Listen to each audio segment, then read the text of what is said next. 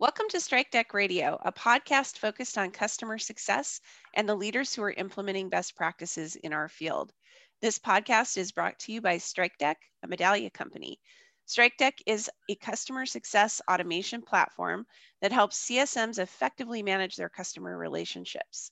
This podcast is also brought to you by the Success League, a consulting and training firm focused on developing top-performing customer success programs.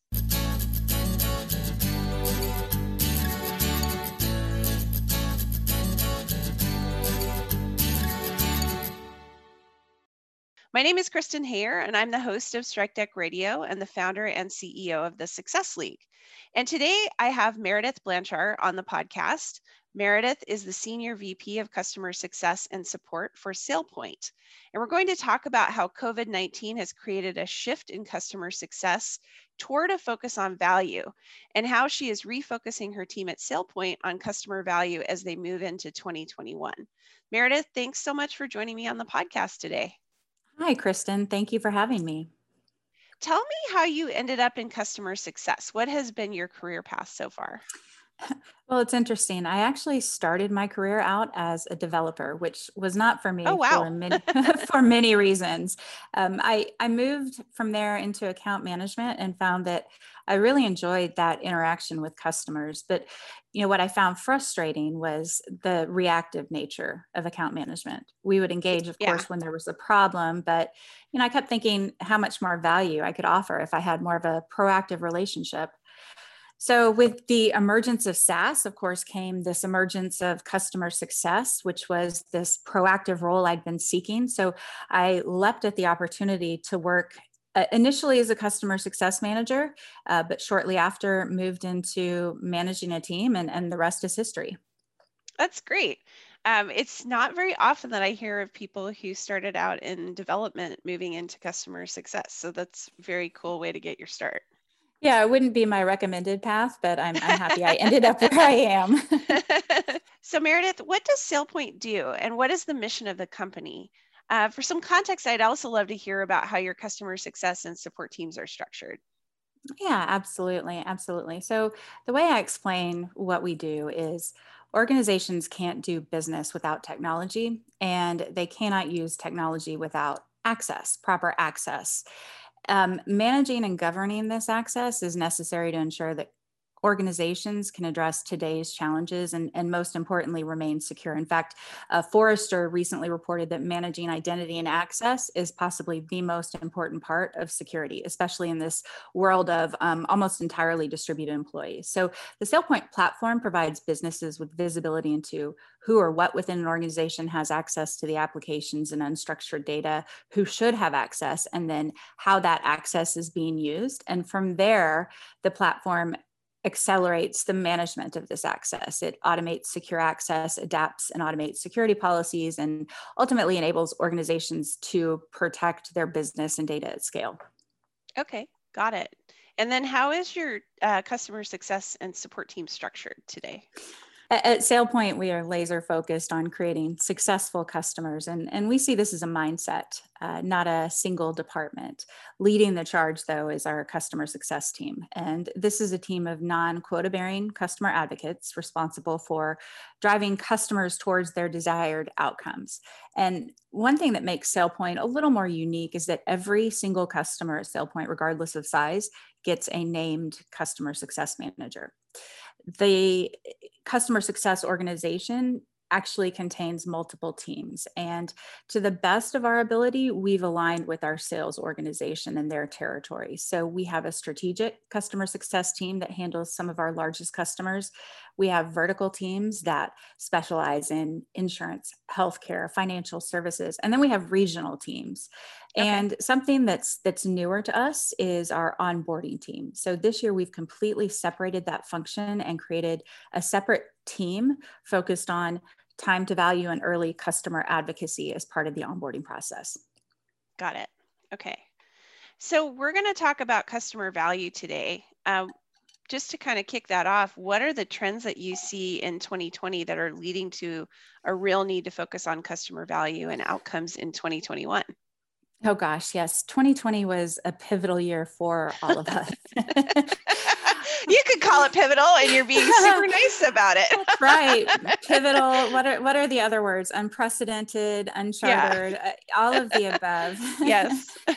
um, just about every industry had to quickly adapt to the changing Right. business landscape, and customer success was no exception. And as the pandemic set in, what we saw is budgets came under scrutiny, and customers were suddenly having to justify more so than ever the value they were getting out of any investment. And interestingly enough, we saw them scrambling and trying to dig up their old ROI or business value assessment, especially in situations where the buyer had moved on. And then even more interesting is that a lot of them then came to customer success teams and said, I need assistance putting together this value statement. And many of those teams, ours included, were caught off guard and going through these same motions of scrambling to put together this value assessment. Up until that point, the focus of many of the teams had been more around adoption, and value wasn't readily available. Another trend that we saw, and it actually came through in several studies, was around effort. For some time, there's been this concept of the customer effort score. How easy is it for a customer to work with a vendor, be it getting a support ticket resolved, getting something purchased, escalating, locating the right point of contact. And in most CSM organizations, I believe, have been measuring this for some time, but it's not been a primary metric. And what these studies found was that vendors that came under fire the most during COVID were those that were difficult to work with, those that didn't provide a great experience. So, we've had this sudden escalation of two very important items. So first, it's a trend around value, and then second is the trend around what a lot of people are now calling an effortless experience. Yeah, I think those are biggies, and I want to talk about how you kind of looked at those trends and then really took those and thought about how you were going to make changes on your own team based on what was happening in the market. So how has the need to refocus your team on value impacted your approach to onboarding new customers? I know you mentioned that you've broken that part of the team out. Yes, and that was part of this refocus. So it has, our approach has changed pretty dramatically. Originally for us, onboarding was about this warm welcome to the customer, making sure they were aware of the resources available to them and make sure that they had what they needed to be successful during their implementation. We were here to support them. We watched their implementation, but took more of a back seat and really looked to the customer and partner to give us a thumbs up or thumbs down as to how things were progressing. However, what we've now learned was that, this trend of value, it wasn't necessarily a focus or something tracked during the implementations, and customers very quickly lost sight of the business level ROI, and to some extent we're a bit directionless. So we've completely changed our approach in 2021. Of course, we still educate the customers, we introduce them to the various supporting resources, but we no longer take a back seat. So at 30, 60, and 90 days, our onboarding team is responsible for reconvening that original account team along with the customer and partner and assessing how far have they progressed towards their desired outcomes and ROI. And if the customer has veered off path or is slowing down, then we as an account team have the opportunity to very quickly course correct. The process also ensures that we're all on the same page with regards to the state of the implementation. We share the same view. The other thing that we've done with regards to our onboarding process is put together a fast path to initial value. For our customers. We're calling them prescriptive paths.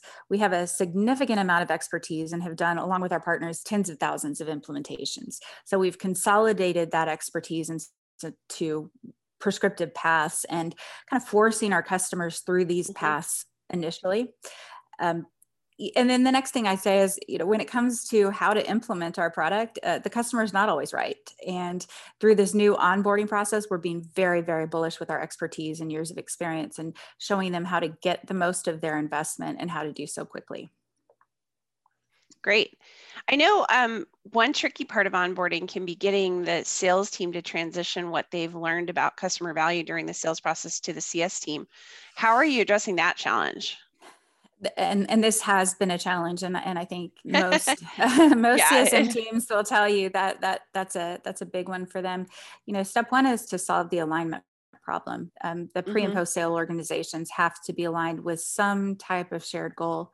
At the beginning of 2020, we actually made a pretty significant, and some may say controversial, organizational shift to combine the pre and post sale teams under our chief revenue office. And we did this because we found we weren't aligned. Our customer Hmm. experience was lumpy. Customers were calling us out on it. And, of course, when we did this, we had the expected concerns. I'm a CSM. Am I suddenly going to become quota bearing? Who Yeah. really owns the customer, et cetera, et cetera? But as part of this organizational shift, we created account teams, including CSM, support and sales services, aligned to the best of our ability to the sales territories. And we started small. We gave them high level shared goals Hmm. when it came to existing customers. And we saw returns. Those returns ultimately came through in our customer effort score. But the next step or phase of this is to expand the alignment goals to the new or not yet even customers. The way I look at it is customer outcomes or value statements start with that first interaction, be it with a sales engineer, an inside sales rep, et cetera. And the criticality of capturing those points from those Hmm. interactions cannot be emphasized enough. So we've actually created a team that does this. We have a business value assessment team now that's responsible Hmm. for grabbing these data points, these challenges, and creating that initial value assessment. From there, our account executives engage. They form that assessment into desired outcomes, and those outcomes are then packaged up and passed along to the CSM. And with our new onboarding process, they stay alive because we're coming back every Hmm. 30 days to make sure we're on track. But a key piece of this as well, especially if you need to scale, which I think we all need to do, is technology. That we have to be able to automate the tracking and measurement of customer success when it comes to outcomes. And I think technology is imperative. There are Yeah. several existing and emerging BVA products out there that integrate into Salesforce customer success tools and make this handoff very, very seamless. And we're actually in the process of evaluating several of these, and hopefully we'll have one implemented shortly. That's great.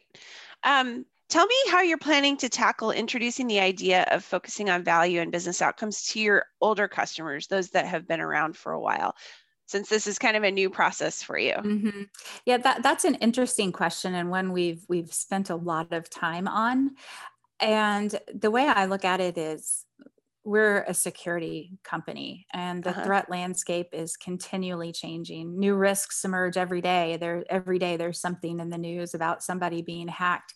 And if a company is proactive and they've prioritized security, which just about everyone has, then I think this value statement and business outcomes are constantly changing. Mm-hmm. We talked a lot about the initial value statement, and I think it's important to mention that it doesn't stop once that first set of goals is checked off. And Right. I, I think it's the responsibility of the CSM to pull that account team back together on a regular basis to tell the customer what's next. To answer your question, I think for our older customers, um, they always need to be thinking about what they need to do next. And it's up to us as experts in our field to start that conversation and kind of propose the new set of goals to them. Yeah. Before we continue with the rest of the interview, we're going to take a quick break for a word from our sponsors. If you like Strike Deck Radio, I'd like to introduce you to my new podcast, Reading for Success. Reading for Success is a short weekly podcast where I review books and articles on customer success leadership, break them down for you, and help you figure out whether or not they are worth your time. We will also be featuring author interviews from time to time. You can find us on Apple Podcasts, Google Podcasts, Stitcher, and many of the other podcast platforms. I hope you'll join me for Reading for Success. And if you've been listening to this podcast for a while, you know I love data. If you want to create a data driven customer success program, StrikeDeck's Pro Guide to Customer Success is a report based on a preliminary study of 5,600 CS professionals from nearly 600 companies. It highlights the scope of customer success and offers valuable data points to help CS professionals enhance their initiatives. Get access to it now and let data drive your decision making. We'll add the link in the description of this podcast. And now back to today's episode. One thing that's true across all of the companies we work with is that most of the time, the business outcomes that customers care about aren't things that are measured inside of your or the vendor's solution. So, how are you planning to tackle measuring things that are outside of your control? Kristen, this is a great question. Right now, right now we solve this with regular business reviews, circling back with our customer partner, the account team, and getting consensus around how they're tracking. But honestly, this is a very big challenge and one that's keeping me awake at night. So I would love any insights that you have on this one. Yeah, I mean, this is not easy. This is the part of the CSM's job that I think is hard, and it's the fact that you have to plan goals together with your customers. And you mentioned executive business reviews being a great place to do that, and you're absolutely right. I think as you have the conversation with the customer and you're getting into things that are business value drivers rather than technology drivers, which tends to happen as you move away from the initial implementation and further along in the customer's life cycle, it's important to talk about how are you going to measure success with the client. And so, when they bring up their next business objective, maybe they, just for example, maybe they acquired a new company, and part of what they need to do is make sure that security is in place for that new acquisition at the same level as the rest of the company. And so there's going to be some work to do to bring them along. There needs to be sort of milestones that are defined in that process that you can measure to, but that's stuff that's going to be tracked on the customer's side as well. And so I think part of the conversation needs to be not just what are you looking at, but how are you going to measure it, and how are you going to measure it together? And that kind of conversation then can lead into, okay, customer, if this is what we want to measure, I'm going to need to get some of that information back from you, because it's not going to live on our system. It's going to live on your system. And so, once you start that dialogue, then it becomes a team effort. Then you can start to get some of that data back from your clients. So that's how we coach our clients on working that. I don't know I hope that helps. It's a challenge. It helps quite a bit. It is. But I love that approach, and I've never heard it explained that way. So thank you. Yeah, no worries. I think one of the best things about documenting customer goals and results is the positive impact it can have when there's turnover inside the client's company. How do you see your efforts improving the process of shifting from one sponsor over to a new sponsor? Yeah, we've seen a lot of this as of late, Yeah. with the downward pressure on spending due to the pandemic. We're seeing a lot of organizations consolidate resources and teams, and there has been a significant amount of turnover, at least in our industry, at the C level, which is typically where our main sponsors sit. So, of course, having Yeah. that value statement, to seamlessly pull up to the new sponsor is invaluable. The other thing that we're doing is focusing a lot of time and effort right now on stakeholder alignment or stakeholder mapping, and trying to be very prescriptive about how we engage at each level. So, for example, we may have a playbook that says, for a strategic customer, the owner of the C-level relationship is someone on our executive team. And the expectation is that they are communicating at a minimum quarterly, and the objectives of each communication are laid out. So very prescriptive. Now, the responsibility of driving and tracking these communications falls to the CSM. But what this does is ensure that constant communication at each level. We're aware when a change happens, and then we get the opportunity to make that seamless transition versus being caught off guard. Yeah. Yeah. I think that's great. It can be very helpful to do this the way that I think you're moving your team toward. What do you see as some of the other benefits of shifting to a value focus? I think the main benefit is, as a company, we deliver better products and services for our customers. our product management teams have been clamoring for this sort of information. They want to drive Mm-hmm. roadmaps that solve customer problems, not address functionality requests. And so customer value assessments kind of cut through all of the noise. And to me, they say very cleanly, here's what the majority of our customers want to achieve. Now we can architect around that. Same with our services team. Understanding the majority desired outcomes, they can craft offerings. I mentioned prescriptive paths earlier. Mm-hmm. That will expedite customer implementation. So I think value puts the customer, not product, truly at the center of every decision. So the entire company benefits. Yeah, that's great. If somebody in our audience is in the same boat and they need to shift their team away from a product focus and toward more of a value focus, how do you recommend that they get started? My recommendation is take a look at how you are measuring or incenting your teams, which is really from the customer success side is what is going to drive their conversations with the customer. So are you measuring Mm-hmm. them on adoption or retention? If so, I would change the primary metrics to be outcome achievement and net retention, just as an example. Do you measure customer satisfaction? I would change that to customer effort score. And, of course, you can't just rip the rug out from under your Right. CSMs and change the KPIs overnight.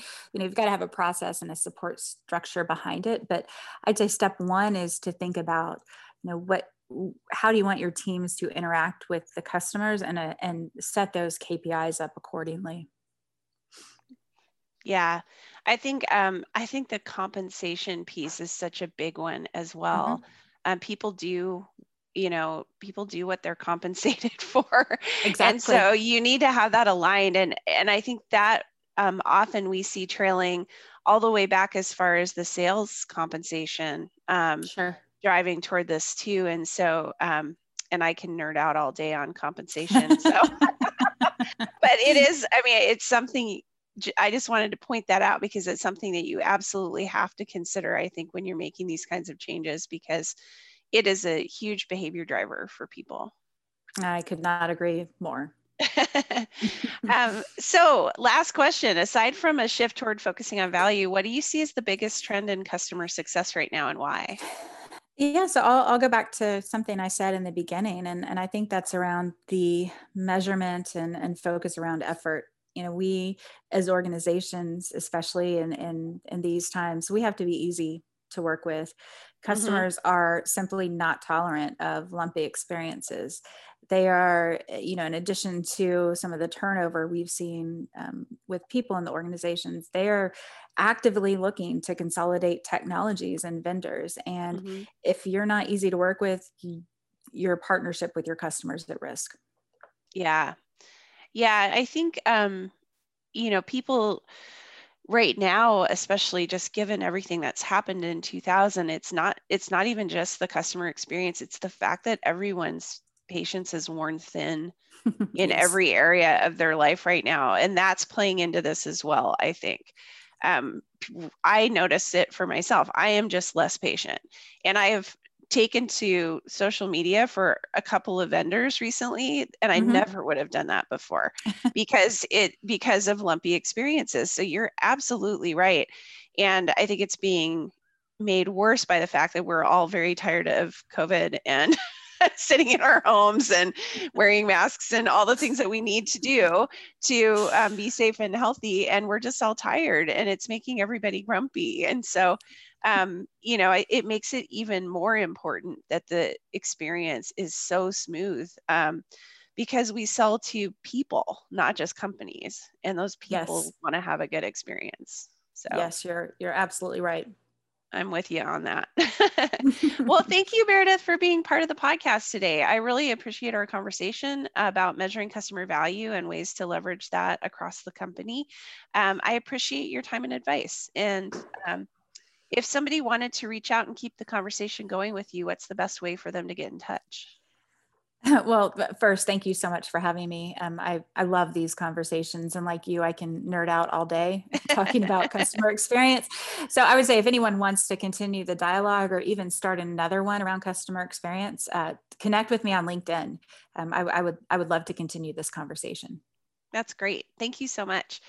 I also want to thank our sponsors, StrikeDeck and the Success League. To learn more about StrikeDeck, you can visit strikedeck.com and follow StrikeDeck on LinkedIn or at StrikeDeck on Twitter. To find out more about the Success League, please visit our website, thesuccessleague.io, and follow the Success League on LinkedIn or at TSL Customers on Twitter. To get all of the latest episodes, you can subscribe on Apple Podcasts, Google Play, Stitcher, and anywhere else you get your podcasts. And finally, thanks for listening, and we hope you'll join us next time.